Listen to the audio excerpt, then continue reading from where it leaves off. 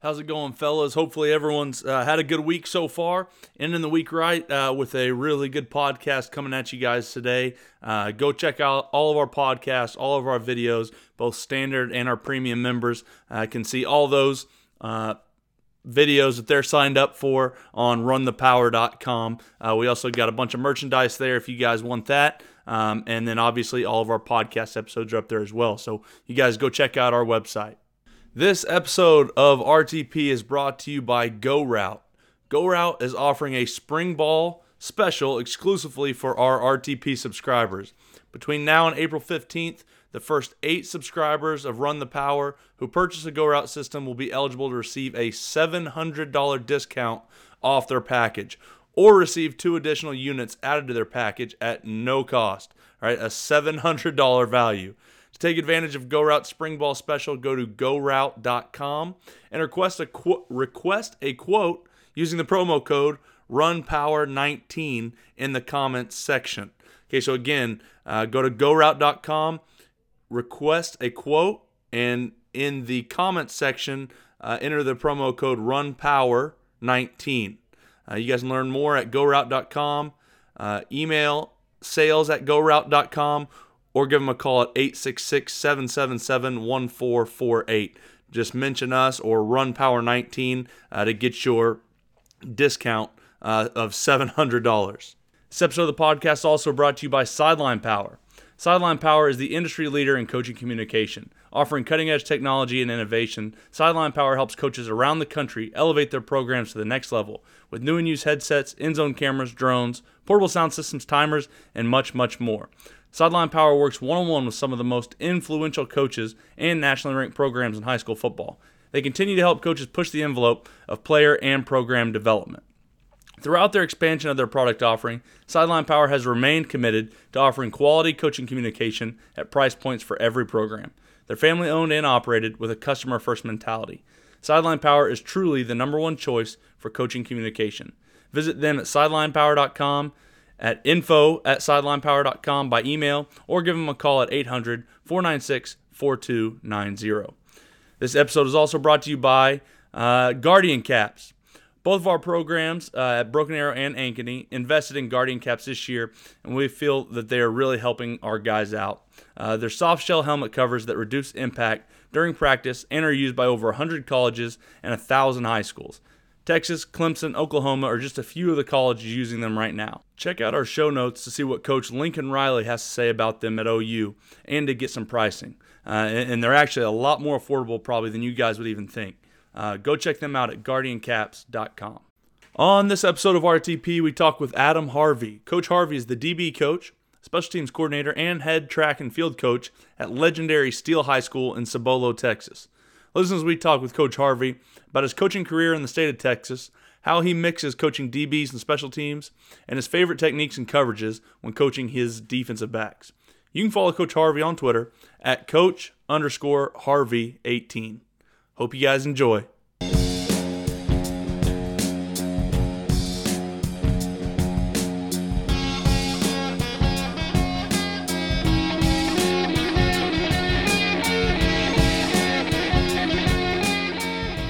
I grew up in Texas in a small town out in the Panhandle, South Plains, and football was always a part of life. I was born in the late '70s, and then just at 3 years old, was at the state championship, watching a cousin of mine play, and then some 5 years later, watching another cousin play for a state title.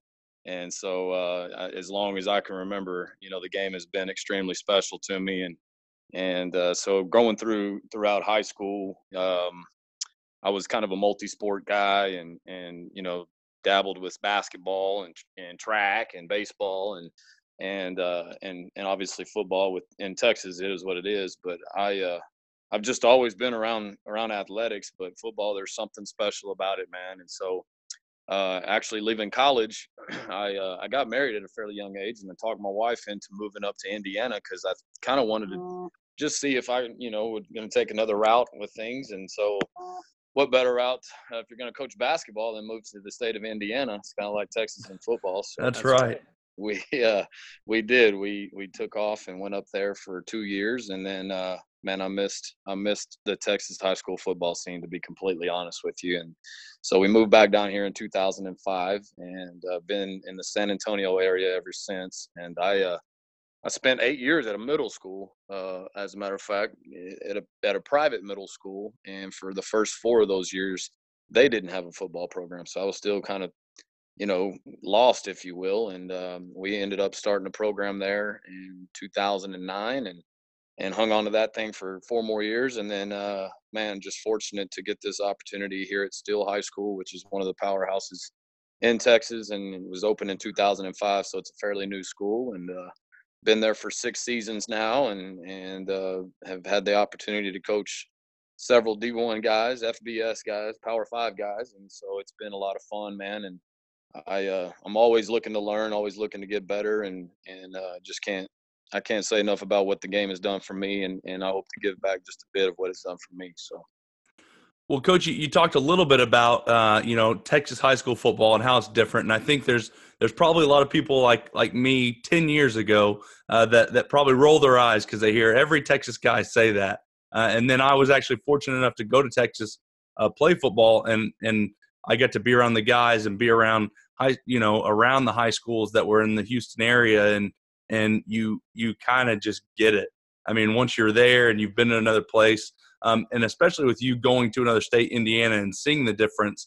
But for so many people, I feel like they don't even understand what some of these coaches or what some of these people are talking about when they're saying Texas high school football. So can you kind of put that into a little bit of perspective? I know, at least from my vantage point, because I lived in Oklahoma, which was, probably a bigger football place than most. But you go to Texas and it's like almost like interweaved into the fabric of the community. I went to my buddies, we're in college, and I go back to his high school, where he lived and where his parents lived, where he went to high school. And they had like figurines, like little ones they could buy at Walmart of their quarterback. When he was at South Lake, his parents had a box of 10 figurines of him being the quarterback at South Lake that they had in their house. And so it was just on a whole new level.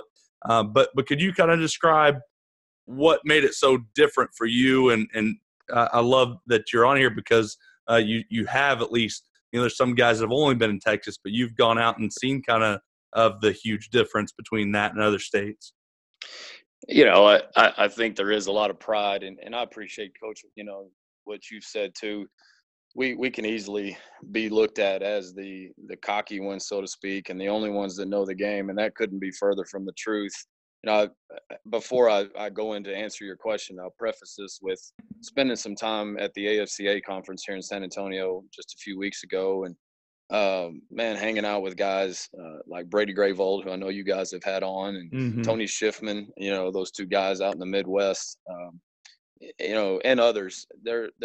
Keith Grabowski is another one. There's just so many guys that I've met across the country, and football is football. And you guys do, like I said earlier, do just a fantastic job. And, I think really, to answer your question, what separates Texas from everyone, and I haven't been to Florida, and I haven't been to, California, and those two are usually the other two that are closest in argument. And then there's Ohio and Georgia. Georgia's got some good high school football as well, but it's exactly what you said in the figuring, mindset. There's just, it's a way of life here, and I grew up in an area.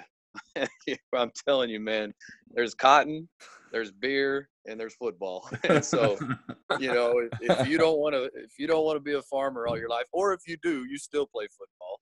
And and there's, even then, it was dry. Our county was dry. The closest big, quote unquote, big city is Lubbock, to where we grew up. And then literally the next metropolitan area is Dallas, which is 5 hours away. And when you could only go 55 miles an hour and not, 70 on the interstate, you're looking at 6.5, 7 hours. And so we were out in the boondocks, man, out in the desert. And it really was just a way of life. I cannot tell you how many, games in the snow. I mean, when it snowed, you had couple of guys that might get four-wheelers with sleds out, but the most of us were playing football in the snow, whether it's in somebody's front yard or out in the park. And then it's 110 degrees in the middle of June and July, and we're playing football. And then it's 12 o'clock at midnight, and my best friend and I are up at the tennis courts throwing the football, And so that was just what we did, man. And I feel like Texas in general, as big as the state is, it's just a way of life. And that's the only way I can put it into words, Coach. I could sit here and tell you all this and that and everything else. And like you said, until you experience it for yourself, my words are just up against anybody's. And I know there's athletes everywhere, and Texas is bigger. Everything is bigger in Texas, we all say, but it truly is a lifestyle. And I think that's probably more than anything what separates us from the rest of the field, so to speak. Yeah, I completely agree with you, and that was always a thing that kind of stuck out in my mind. Like you said, there's great football players, there's great football being played everywhere in every little small town across the country. But man, it's just it's a really, really cool atmosphere to be a part of. I think I went to a small little private school game in Houston, and it was packed stands and everyone in that little private school community in Houston, which we couldn't hardly sell any games out at the University of Houston, but they were selling out those little private school games, even in the city. So it was kind of a cool deal. And then the other thing I learned was Texas, everyone loves Texas, but even more than that, they love the part of Texas they're from. And they'll argue for that, especially all my East Texas guys. So I learned all of that really quick. And that's not the same as Dallas, which is not the same as Houston. And then the West Texas guys that came in, it was all its own little state almost. That's exactly right, man. You got the Beast Texas with the hashtag on Twitter now. That's right. That's right. It really is. And down here in San Antonio, it's funny because there were three guys on the LA Rams from the San Antonio area, and it was kind of a big deal. The San Antonio News, hey, Dallas and Houston, we got good football down here too. We got three guys on one team here fighting for the world championship, and so it's fun. It's we're all competitors, and as you guys are, and again, that's all over the place. If you're in this sport, you better be a competitor, and on top of that, it's fun to take a little pride and ownership and where we're from. And like I said, I grew up kind of on the other side of the state, really, and now it takes my family about 6 hours to get here, or me 6 hours if I'm going out there. And so that's a good trip, man. When we were living in Indiana, and we traveled quite a bit with the basketball program that I was coaching, and you drive 2.5 hours and you've driven across 4 states. Yeah, that's right. You're not even a 16th of the way across the state here. So it's kind of neat. It's fun though. It's like we've said before earlier in the conversation, it's a way of life, and there are different ways of life in our state. You can take pride in the different styles of football, and it's pretty cool because Mike Leach is a great example too.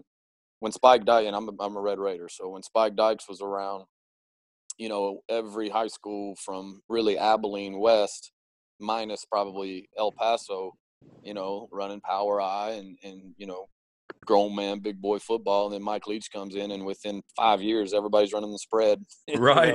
And getting after it with the air raid. And I remember Lincoln Riley.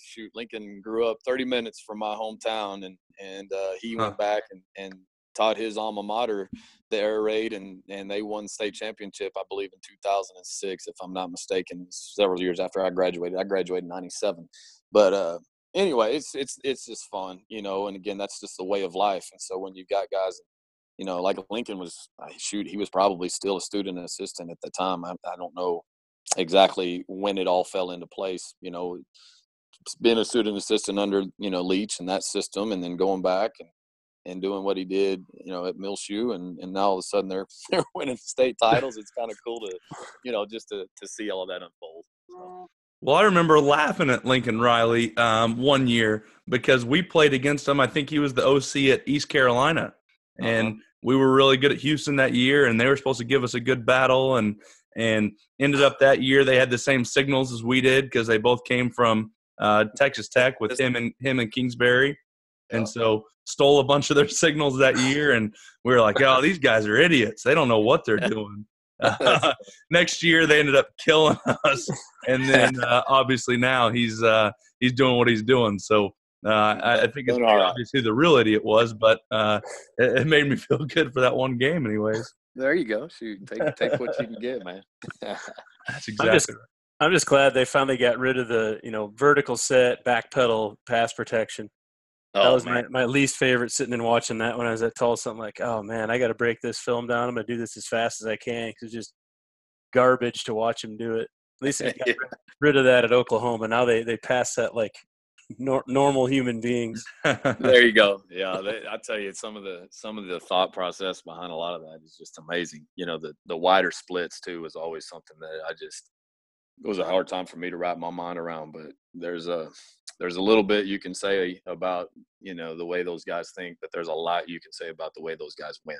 And they just do, man. They find ways to win.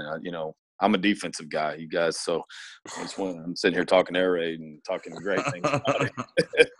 But I tell you, they do win. And the cool thing, too, and Lincoln has done a phenomenal job with this, is just how that thing has evolved, back to like a lot of 20 personnel, 11 personnel stuff. I was talking to my buddies. I would have loved to seen the Oklahoma offense from last year with Trey Flowers and what they were, or Dimitri Flowers, excuse me, and what they were able to do with him in the backfield. Because I felt like that guy was the X factor. They started slow against Bama this year, and then finally kind of got settled in when Kyler settled down a little bit. But I would have loved to seen that offense last year at Oklahoma go against Alabama because they were really, really impressive. And again, going 20 personnel, and it's the same concepts. A lot of it is, but with the RPO added to it, and they've got a great running game. I heard them speak on the 2-back running game system last summer at San Angelo at the Angelo Clinic, and just phenomenal stuff that you wouldn't think from an air raid perspective would even be in their thought process, but they've done a good job of evolving with the game. So. Well, you've talked about clinics a few times, Coach, but another, and I don't want to get stuck on just saying how awesome Texas is the whole time because I'm in Oklahoma now, but there's so many awesome clinics that go around in Texas in the off season. It's unbelievable. I mean, like you said, you might have to drive 10 hours to get to the other, to get to a few cities across, but all in Texas and so many unbelievable ones there that happen all through the off season that you can learn and pick from, even from, like you said, AFCA this year. Yes, sir. Absolutely. I'm going to one this weekend. As a matter of fact, guys, a Lone Star Clinic out in College Station. And I went there a few years ago. Oh, I love it. That's probably my favorite. Coach Hardy McCrary, who coached defensive ends at Texas with Mac Brown when they won the national title. And Coach McCrary is actually a kind of a family connection. His nephew married my sister. So I know Coach McCrary personally, and such a great guy. So I'm a little biased for that clinic, or with that clinic, but I mean, the guys that he brings in, holy cow. This weekend I get to, listen to Mike Elko at A&M, and then, some of the things that they're doing, which is pretty impressive. Our kid just committed on Sunday to A&M, one of my corners.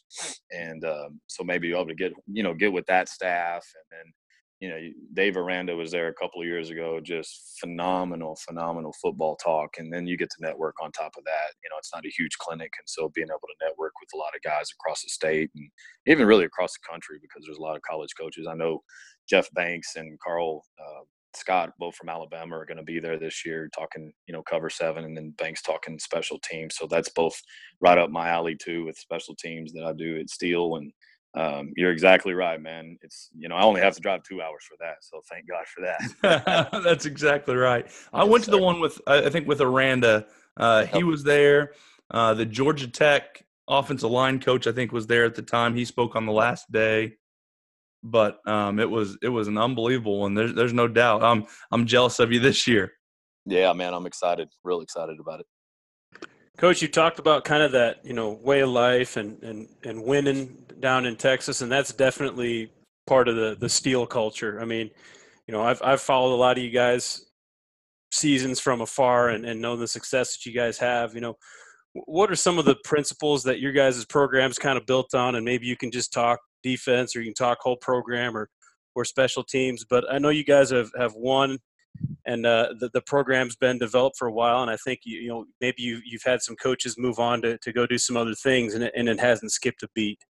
Yes, sir, man. I tell you, I've got to start with the guy that started it all, and Mike Jinks, who's now the offensive or the running backs coach at USC. He left Steele and went to Texas Tech under Kingsbury, and then got the head job at Bowling Green. Unfortunately, was let go this year, but picked up at the at University of Southern California. Not a bad gig there. No, not at all.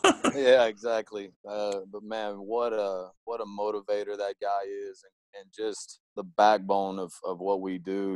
He, like I said, he started it in 2005, and then was there, won the state championship in 2010, and we had a pretty decent running back that year named Malcolm Brown, who would have gotten quite a few carries. Whatever was wrong with Gurley, I don't know, but Malcolm would have been there, and he was the backup to Todd Gurley, and was just an absolute beast, both on and off the field. And then, not to mention that year on the defensive side, there was 8 Division I players, led by guys like Jordan Stearns, who was all Big 12 safety at Oklahoma State, and Ryan Simmons, also an Oklahoma State signee that played middle linebacker and was just phenomenal. In the back, there was the Hune brothers, and one ended up going to UTEP, and the other one just landed at Abilene Christian, but would have been at UT and ended up tearing his ACL. And just some phenomenal football players. And then, some of their little brothers come through, and you guys probably saw Caden Stearns come off the hoof this year at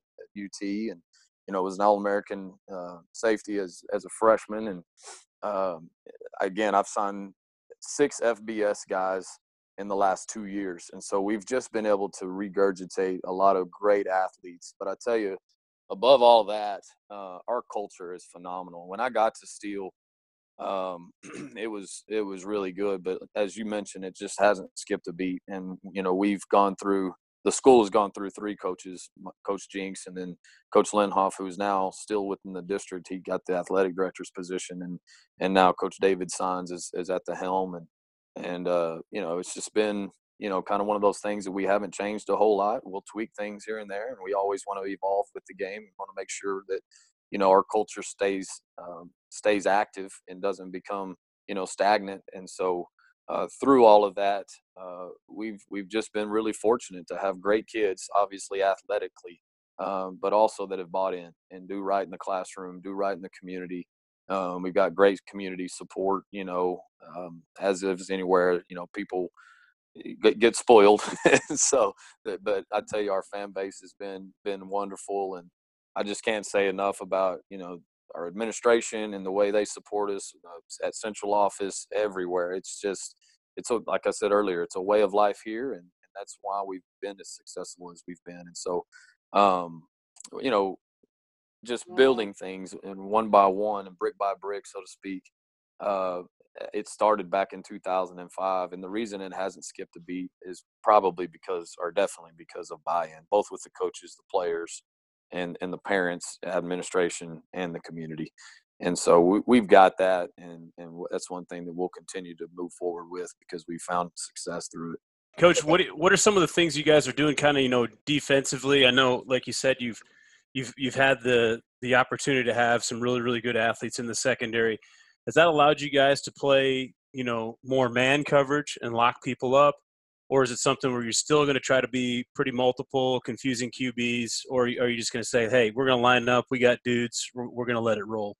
It's a great question. We've traditionally been a cover 2 team, and we've really stayed in that majority of the time. A lot of times, we can run a little bit more man, but we're doing a lot more match than we are just straight up zero. We'll run more match stuff. When we go 3-by-1, we'll do a lot of, sky and cloud and that type of thing. And, I was fortunate enough to sit into a conversation with Coach Tom Herman, just a couple of weeks ago. And he had just watched film of that corner I was telling you guys about earlier that committed to Texas A&M. He'd mentioned the running cloud to the field. And we've had athletes where we can do that, maybe even trap the corner over there so he can kind of really read, 2-to-1 rather than 1-to-2, which is a lot of times what we do. But, one of the things that we've been pretty fortunate to do, and we teach it at a very young age. A lot of people look at our athletes and say, well, shoot, of course you can play press, but we'll press the mess out of people. And the reason we do that is we feel like high school, even the better ones, and we've played some pretty good receivers, and some of them can get off a press. So Garrett Wilson is one. Yeah. Yes. Yeah, and some of those cats can do that, but we've just been able to really stay in what we do and not become too complicated. But if we need to go man up, and run some 0 or 1, we can do that as well. So I think to answer your question, it's probably a little bit of everything. The multiple part is definitely part of the game, and with RPOs and everything going on nowadays, you better be multiple. You can't just sit back there in one coverage and expect to be successful for 4 quarters. But one of the things that we've been able to do is kind of utilize our linebackers, in our coverages and keep 2 on the roof the majority of the time, and whether we're in quarters or halves, and then just utilize our corner athleticism and press mess out of people. And again, high school kids, for whatever reason, we've found in our studies, do not like to press. So we're going to press you and we're going to make you uncomfortable. If you beat us, hats off to you. Coach, do you guys see many up-tempo teams? I know there for a while it was a big deal. Up-tempo. We're going to try to get as many snaps in as we can. I'm not sure in that area if that's still a thing, or even if in that area it ever was a thing that you guys saw very much. Yeah, a little bit of both. I would say that we have seen him, and when we were really, really rolling, and we went to state in 2016. We were. And this is not a shot at anybody in our area, but we were having a hard time scheduling games. And so when that happens, you end up having to schedule the Lake Travises and the DeSotos of the world. And we played DeSoto in back-to-back seasons in the regular season. We met them when McLean opened up at Baylor. We met them, what year was that? 2014, I guess, and then played them again in 2015. And then 16 and 17, we played Lake Travis in basically the same week.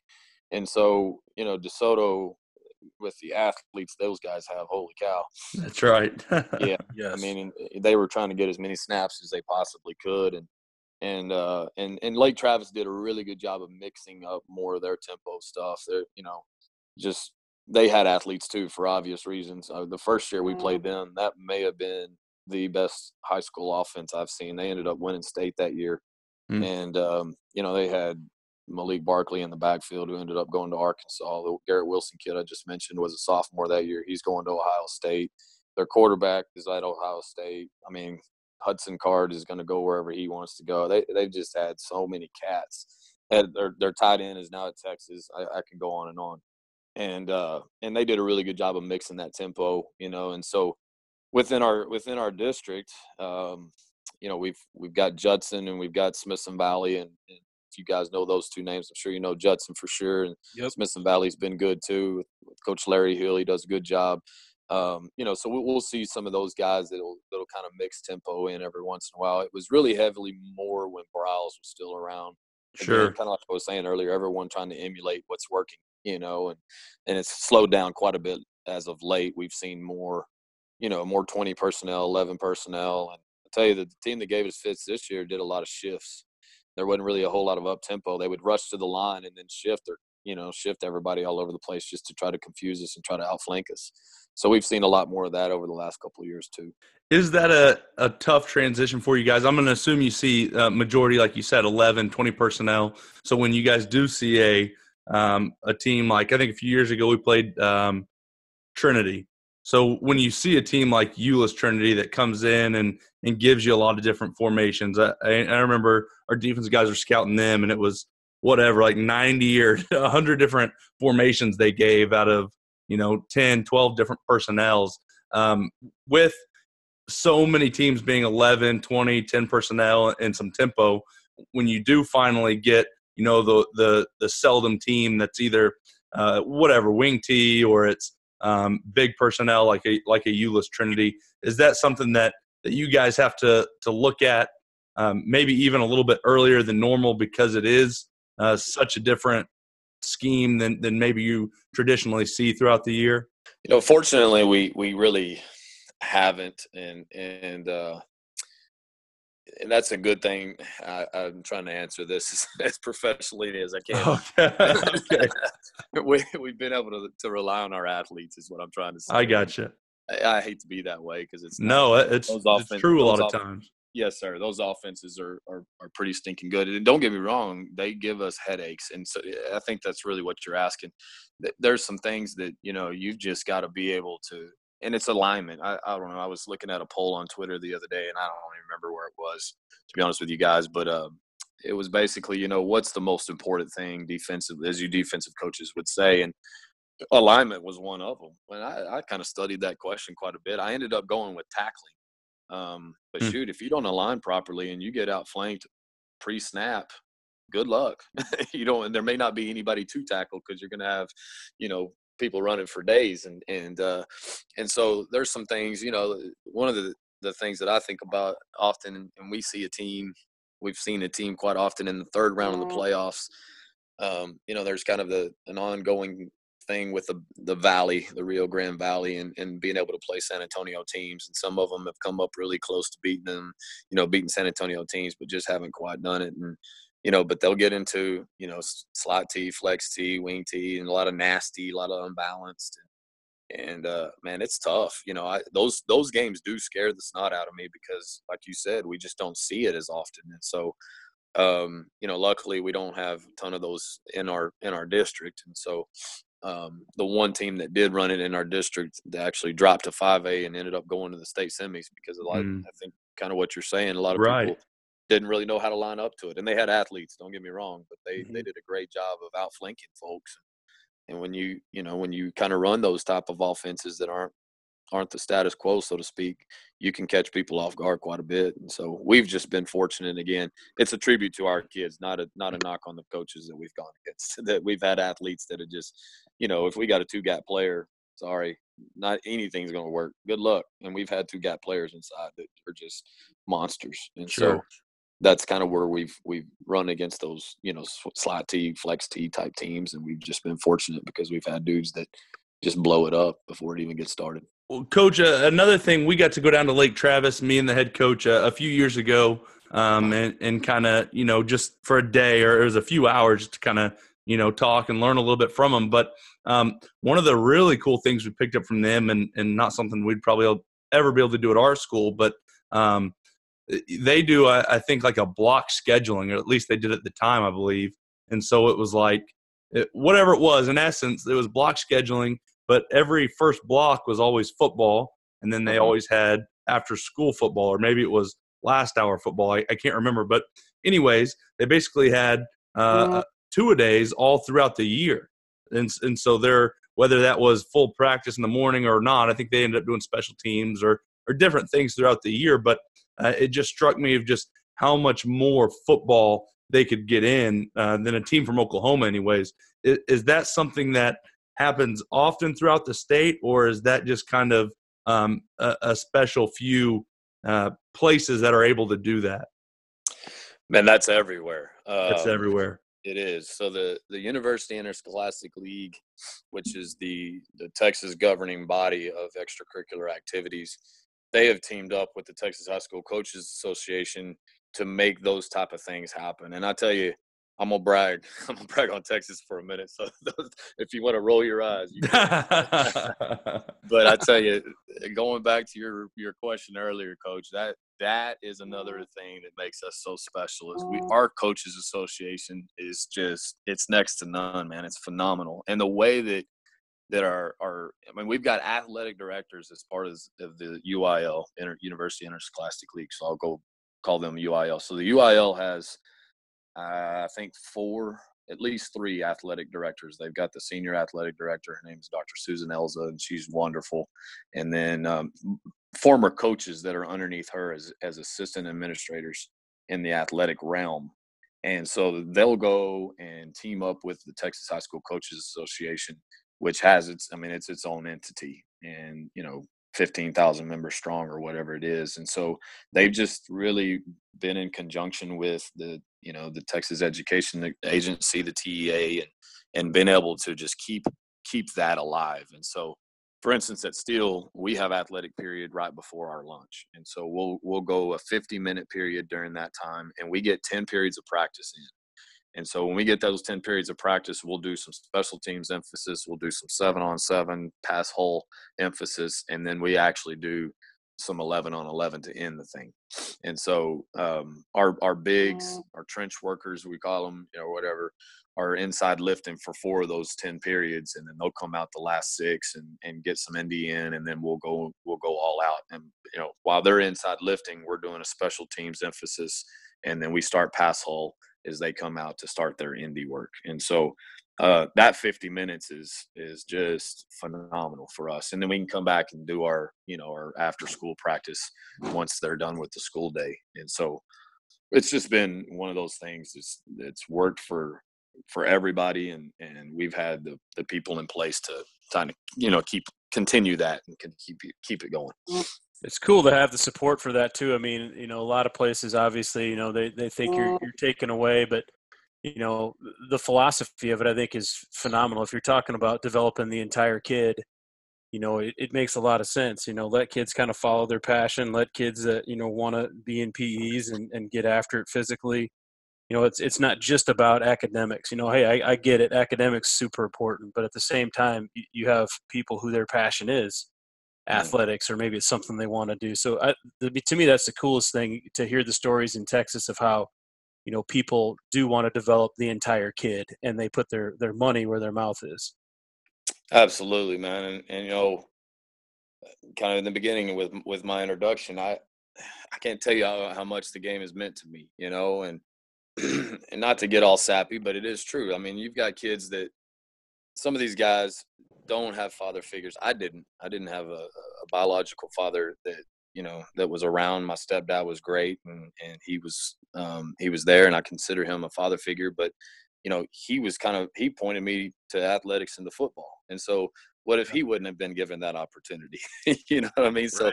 So I'm sitting there thinking about all the guys that I was fortunate enough where my mom remarried and it worked out for me. But the way I look at it with that is my stepdad had the opportunity. So he said, look, you need to go play sports, and that wouldn't have happened had that not been the case. Well, now, and not at Steele or wherever, you can go to any school with any socioeconomic backgrounds or anything, any of the demographics that you can point out. And you can find kids that are fatherless. You can find kids that are, aren't headed the right direction. And what better way?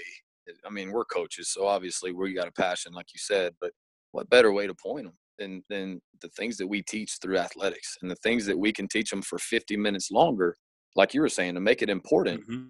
I mean, I could go on and on about just the things that I can tell a kid during the period, because I see him midday. He's had 4 classes, and we're his 5th class, and he may have had a worst day of his life. Well, if I don't get to see him until after school, or furthermore, if I'm not even a school teacher there, if I'm working a 9-to-5 job and then going to join up with him after school because that's what the school district has deemed, then that kid's never going to make. First of all, I'm not going to have the relationship I'm going to have with him, but he may not have somebody to, kind of get at him a little bit, say, hey man, you got the rest of the day, bro, let's go, and love him up a little bit. So just, that's a little thing, but I can't tell you how important it is to be able to connect with those kids. And seeing them in the hallways and that type of thing is good as well. But that 50 minutes that we get with them, and it's not just about teaching ball. In fact, we'll right around spring break, what we do is we take an entire week during our athletic period, and we teach leadership. And we'll make, coaches dress up. We're putting khakis and polo on, and, we'll make them come into a classroom setting and talk about goals, talk about life outside of football. And that's something that's very important to us. And we find that it's so important that we take an entire week to do it. And so, yeah, we do that during our athletic period. It's a good thing. Yeah, that's Walls talks about it, and I know there are some there's some administrations around the country that don't deem it very important what a kid learns in academics or in sports, as a part of their academics. And to me, that was what a lot of me and a lot of my buddies, that's why we wanted to go to school, was so we could play football. And I know plenty of kids that Luckily in Oklahoma, and I'm sure it's in just about every state, but if you don't pass, if you got any Fs, you're ineligible to play that week. And I know of plenty of kids that have passed high school and got their degree in high school simply because they were in a sport and needed to pass their classes to play the sport. And that got them a high school degree. Absolutely. Yeah.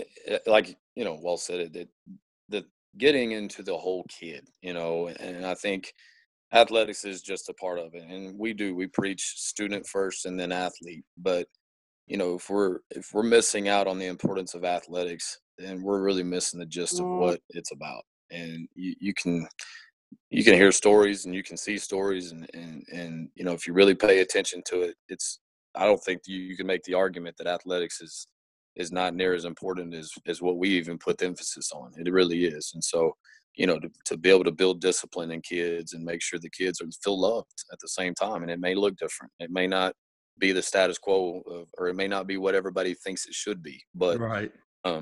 See the end product.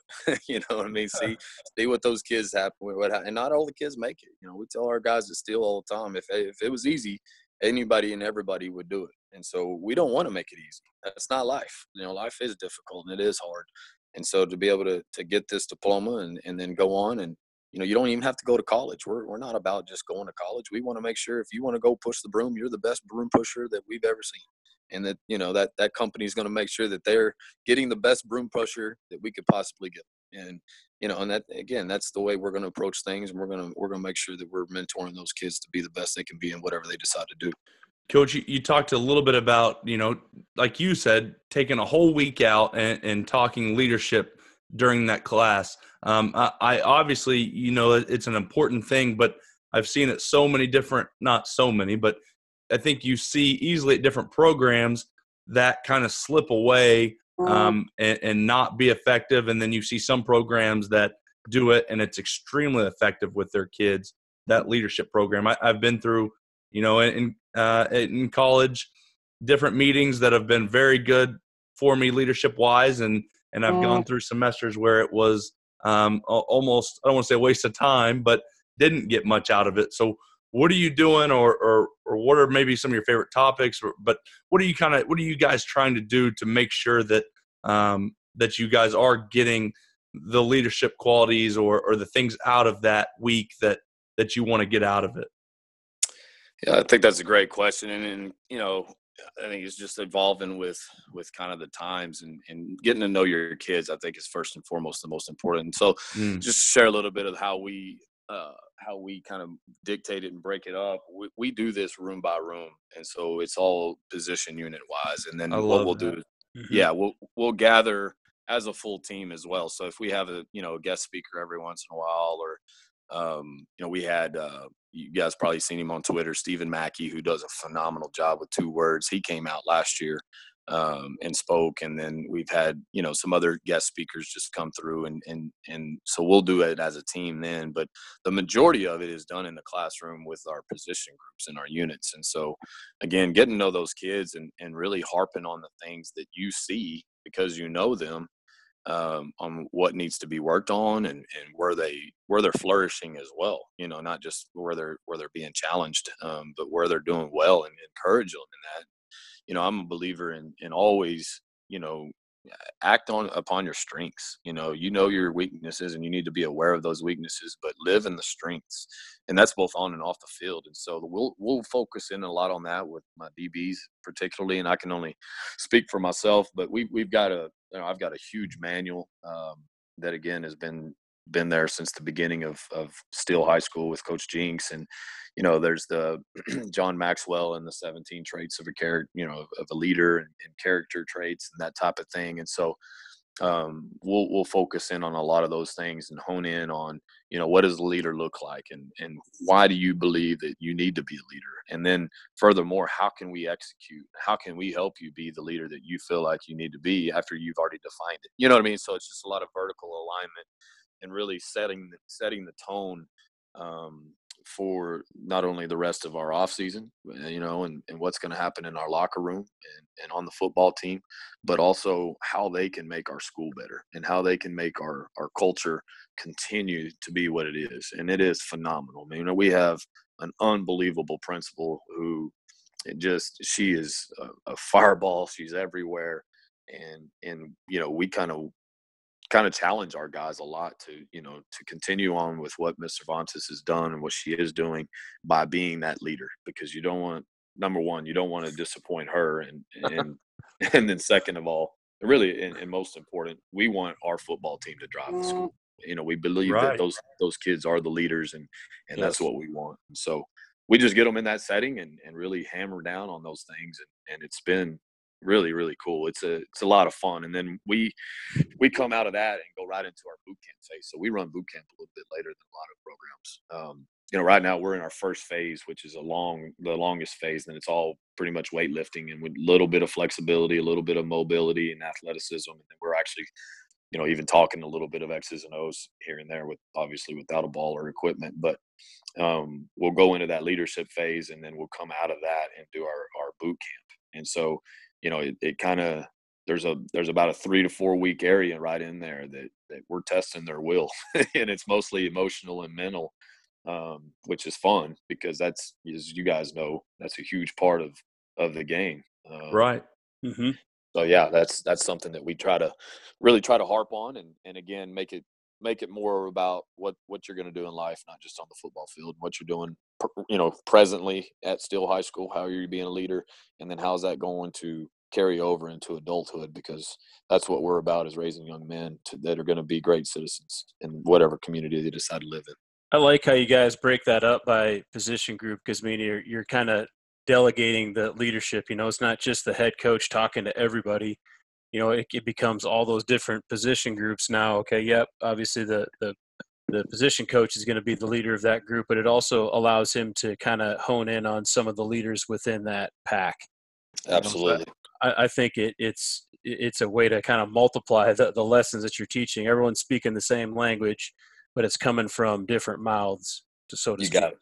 Yes. I think your guys' system's really, really cool. Well, thank you. Yeah, we love that, and I love this too. I think it was actually Coach Linhoff a couple of years ago that, kind of encouraged us, to be 9 units strong. And, that was the point. And I've aspirations to be a head coach at some point really soon. But I love the fact that I can be a head coach right now. I could be the head coach of the defensive backs at Steele High School, and Mm-hmm. and that's the way we view it. And so that doesn't mean that we're, separate or away from the rest of the guys. It just means that, we have our own room, kind of like what you hear the college coaches talk about, having my own room. And we have that, and that's kind of the way we've set that up. And that's both film study and, all of the above. So I get to know kids on and off the field, and get after them a little bit when the film is on, and then also, be vulnerable with them and say, hey guys, here's where I've messed up in life, and this is where I want to teach you guys not to do the things that I did, or that I have done, or that I am doing. And so it's just an ever evolving thing, and to be able to be vulnerable with kids is something that I find extremely important, and that's a way to do it, because you're in there with them, and you get to, you even get to let them share. You don't have to be the one that shares all the time, kind of like you were saying about the head coach getting up there and sharing all of his ideas. Everybody gets to share their ideas, but that doesn't just stop with coaches. I mean, we allow kids to get up there, and in fact, I encourage kids, and I'll give them an assignment. Hey, you got 5 minutes to get up and share about this particular topic, and you better use every minute of that 5 minutes. So, yeah, it's good. Yeah, you mentioned it. It is a big deal right now, especially it seems like with Herman being in Texas, and I'm assuming he got a lot of it from Urban Meyer. But I know in Urban Meyer's book that he talks a bunch about pride in the unit. I don't know if that's how he terms it, but I believe that's how Herman terms it. Is unit pride, and I see their coaches tweet about it constantly. It seems like, but not from a fake. Not in a fake sense, but truly, talk about unit pride. I watched their tight ends coach always, posting pictures with the tight ends and talking about tight ends that have went into the NFL and talk about that unit pride. And like you said, it's not like a thing. It's like us against the other units, but it's, we're still a whole team, but it's just a way to delegate down to this is our unit, and then maybe that unit has a leader, and a lot of the principles that you see in a lot of leadership books, such as like Jocko Willink's book that me and Walls have both read, talks a lot about being able to delegate down the chain of command, and kind of cool to see that come to fruition with a lot of these big colleges right now. Absolutely. Yeah. It's, I really like the setup too. And, it's been really, really good because the kids, love on each other, and it's kind of one of those things where, you kind of have your yoke-bearing friends, if you will, those guys that you want to get in the trenches with. And, if you're in an alley fight, they would be the guys you would want with them. But then you also have your guys that, you love them, they're part of your team, but you may not be as close with. And so I think that's a neat way to, to kind of utilize the all and type deal. And then when you're able to come together, and that's really what we're trying to preach in the weight room, is that, hey, let's bring those 9 units together. And now let's go to work, utilize the things. And again, act upon your strengths. Kind of like I mentioned earlier, we're all going to have, the challenges. I don't like to use the word weaknesses, but we're going to all have challenges that we face, whether it's physically or emotionally and psychologically. But now let's put that stuff together and let's challenge each other. Let's keep each other accountable. Let's go. And that's where it really becomes beautiful. And as being a state champion, Coach, that's when it comes together, man, is when your team takes ownership of that. And it's not just the coaches preaching their philosophies, but it's the team that has taken ownership of something and then rolled with it. And that's really where we are and where we want to be. Coach, how do you get some of your guys? I mean, I know you're probably delegating on special teams as well. How do you get some of those guys to kind of take ownership, and where do you put, some of your other assistant coaches when you guys are implementing your special teams schemes and drills and practices? Yeah, that's one of the things that we've kind of had to be better with the last few years. We've had some special teams blunders that have cost us games in the last couple of years, and one of the things to answer the first part of your question that I've really tried to get across to kids, and I shared this on the Inside the Headset podcast with AFCA, and I want guys to understand that, hey, it's a starting spot. There are 88 different positions that you can start on a football team. And they're kind of looking at me like, what are you talking about, Coach? And this is usually within my DB unit because I want those backup DBs who are pretty good football players, to be honest with you, especially the last 2 years since we've had, the studs that we've had and pushing them to make them better. And they're kind of looking at me like, I don't understand. There's only 22. And I'm like, no. If you break it down, you've got obviously offense and defense makes you 22, and then your kickoff, return, punt, return, PAT, block. And so, there's 88 positions on this team. Well, yeah, Coach, but so-and-so is going to take 4 of them, and you're right.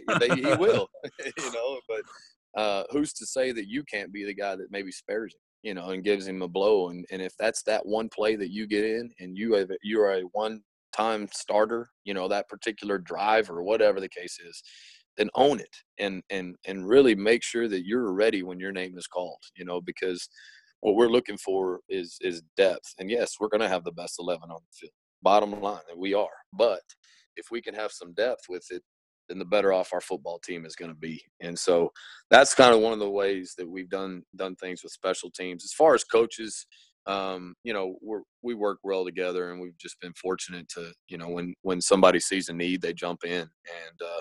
And we've kind of delegated here and there a little bit more, particularly on kickoff return and areas where things are spread out more and you can't really see a whole lot.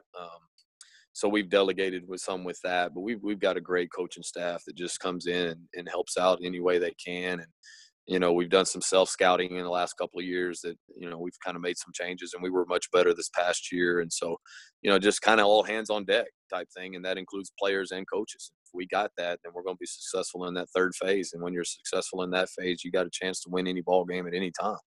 And so that's one thing that we want to make sure that we're doing. I feel like every coach thinks that they don't get enough time with their players or indie or group time, but I think probably a million times worse for a special teams coach. So it's always seems like to me with the really good coach, special teams guys, is all about optimizing their time. With that being said, do you get much meeting time, pre-practice with special teams guys, or is it something that you guys more have to do on the fly, have to break up, and then be able to, with those breakups, be able to almost not install it on the fly, but install it through practice, which I'm sure you don't get a ton of practice. Well, I guess you guys with 2 practices, you might have a little more time in that morning practice with it. We've put some emphasis on it. Like I said, and you said it in the morning practice. We've put some emphasis on it. The installs are difficult because of that meeting time. But what we've done is we'll have a meeting once a week as well, and kind of talk about the good, the bad, and the ugly, as well as installs or anything that we, from previous games, and then also do a scouting report on the upcoming game. And so that's helped our kids. With teaching and whatnot, again, I think, like I said earlier, with the all hands on deck concept, if everybody is doing something, coaches included, then it goes a lot faster and it goes a lot smoother, and you're able to see what needs to be adjusted. And so you don't have to spend, tons of time, so to speak. However, we do spend about 30 minutes a day, and we do, we'll get after it. We'll coach them up. Yeah, it's not just, hey, let's get it, here it comes special teams time, but it's really, let's get after it and let's make sure that we've got this thing settled and ready to go for the week. And so, and again, some of that's by default we've had to, because we've made mistakes, and that's my fault. But we've taken it to new heights for sure. Coach, you got any of your favorite blitzes that you like to do at the secondary? Do you guys get pretty exotic with that, or you guys? I know you'd said you're pretty multiple coverage wise. How multiple are you guys kind of with your pressures and stuff from the secondary? Man, we actually do not blitz from the secondary at all. And here's a funny story for you that I mentioned him earlier. Eric Hune, he was actually prior to me. He was at Steel in 2011 and 12. I think it was the 2012 season, and they ended up losing to Katy in the semifinals that year, which was an unbelievable ball game that I had a chance to go to. And so Eric, there was a blitz that was very similar to a sky look. The safety was scrolling down, and man, he was just a bullet. He was one of those guys that would knock you stiff, and so they utilized him in a blitz very similar to that. So kind of a late scroll, they were scrolling on an indicator after they kind of had everything set up, and then Eric would come off the edge, and he comes off the edge on this one play and is about just to knock the guy out, and the quarterback made a move, and when he went to plant, tore his ACL, and that was the last. That was the last blitz from any secondary guy. I should say any safety. Man. We don't blitz from the safety position. So to answer your question, we don't do a whole lot. Every once in a while, if we can catch them in like a 3-by-1 to the field from the boundary, we'll do a corner blitz very similar to the one that Oklahoma ran in the Big 12 championship when they finally got at Ellinger. Great call by yes. Coach McNeil, and I remember that call because that's one of the things that's kind of what we do. We try to dial it up on those given moments that we're not too worried about that receiver, or we just feel like our corner is an athlete and is able to do it. If they set the back to the field and they don't have enough protection on that side, we'll send him off the edge. But we don't really get too exotic with it. Again, we're kind of old school 4-3, and we line up in it. We try to just get after you as much as we can, and we don't blitz a whole lot out of that. And of course, with the RPOs going on now, that scares the mess out of me to blitz a DB and have a linebacker matched up on a slot somewhere. It just doesn't settle well with me. Well, Coach, we're coming up on an hour now, and kind of the last thing I always like to ask guys is when you're watching another team's offensive line, what's some things they'd be doing that would make you think really highly of their offensive line coach? Yeah, that's a great question. I've heard several times on your podcast. Trying to get some secrets, huh? Yeah, that's exactly right. I'm always well. Here's where it kind of came from. Is like for 3 or 4 years, I'd always and wrongly, and I've kind of shifted out of this, but I've always been like, man, I wonder how if people think I'm any good. what, do people think I'm any good at my job? I want to be thought of as the best, and all of this. And I've gotten out of that now to where, I'm just trying to stay confident in myself, do the best I can. But that's kind of where the question originated was, man, if I'm going to be thought of as the best, I wonder what everyone's even looking at. Like, I'm looking at this, but what if of 100 coaches, none of them even care about, this part? And they think I'm an awful coach because I'm, paying attention to this. They're all paying attention to something else. So that's kind of where it all originated from. Was you're being selfish. That's great, man. I love it. I think it's a phenomenal question. I'm not bagging on you at all, man. That's one of the things that, and that's, guys, that's why I love talking to guys like you and yourselves. And in fact, here in 4 minutes, as soon as I hang up, I'm going right on to get on this new chat that I'm starting called the No Fly Zone chat. Nice. So, yeah, I'm hoping to get some receivers coaches on there, and we can go back and forth, and I can learn what they wanted to do too. So to answer your question, I don't want to leave you high and dry, man. I'm gonna go with something that I teach, and I find that it's most important to me, and that's fundamentals. And if the kid has great footwork, whether they're in low hat or high hat concepts, great footwork is where I know that they're being coached up. And so I think about Caden Stearns, and Caden was unbelievable. I mean, the athlete, the brainiac, as far as just football IQ, he had it all.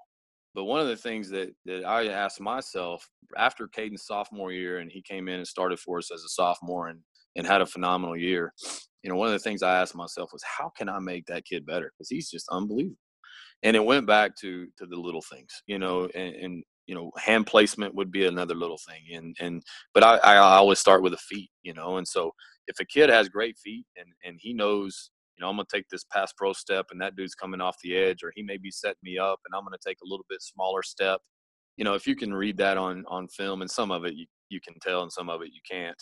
But that's one of the things that I've always noticed, especially with your tackles. If you got a good team that's got two good tackles and they're showing a lot of high hat, 10 personnel stuff, and they're just great with their feet, I know they're being coached. And then if they can come back the next play and, run the power and come right at you with great feet, keep their feet, underneath their hips and, locking their hips out and really getting extension on it. I just feel like that's something that they're really, really coached well on. And then, of course, with your pulls, making sure you get from point A to point B quicker than most other teams, lacking the arcs and that kind of thing. When you're arcing to the next level, can you pick up a linebacker in the open space? And I tell you that those little things like that is kind of what jumps off the screen at me. It's kind of like with quarterbacks, and when they're watching progressions, how quickly do they go through their progressions, or how patient are they? And that's kind of one of the things with me when I'm watching O-line guys. It's two things, and it starts with the feet, but then hand placement as well. Are they inside the pads? Are they really good at locking arms and that type of thing, and then getting after people, and can they do both high hat and low hat, equally well? And that's going to do it for this episode of RTP. We want to again thank all of our sponsors. You guys make sure and go check them out. Help grow our community by telling other coaches about Run the Power. And if you enjoy running the power, go get your shirt, long sleeve, or hoodie at runthepower.com. Also, if you have any topics or any questions you would like for us to discuss in the next podcast, simply rate our podcast and then leave a comment in the writer review section of the podcast app. This will help our podcast rating, as well as it'll allow us to answer the questions you all want answered. Make sure and go check out our blog at runthepower.com. Follow me on Twitter at Harper_Coach and Coach Walls at Coach Brady Walls. Run the Power now also has its own Twitter and Instagram, and you can find that at Run the Power. Hope you guys enjoyed this one. Talk to you soon.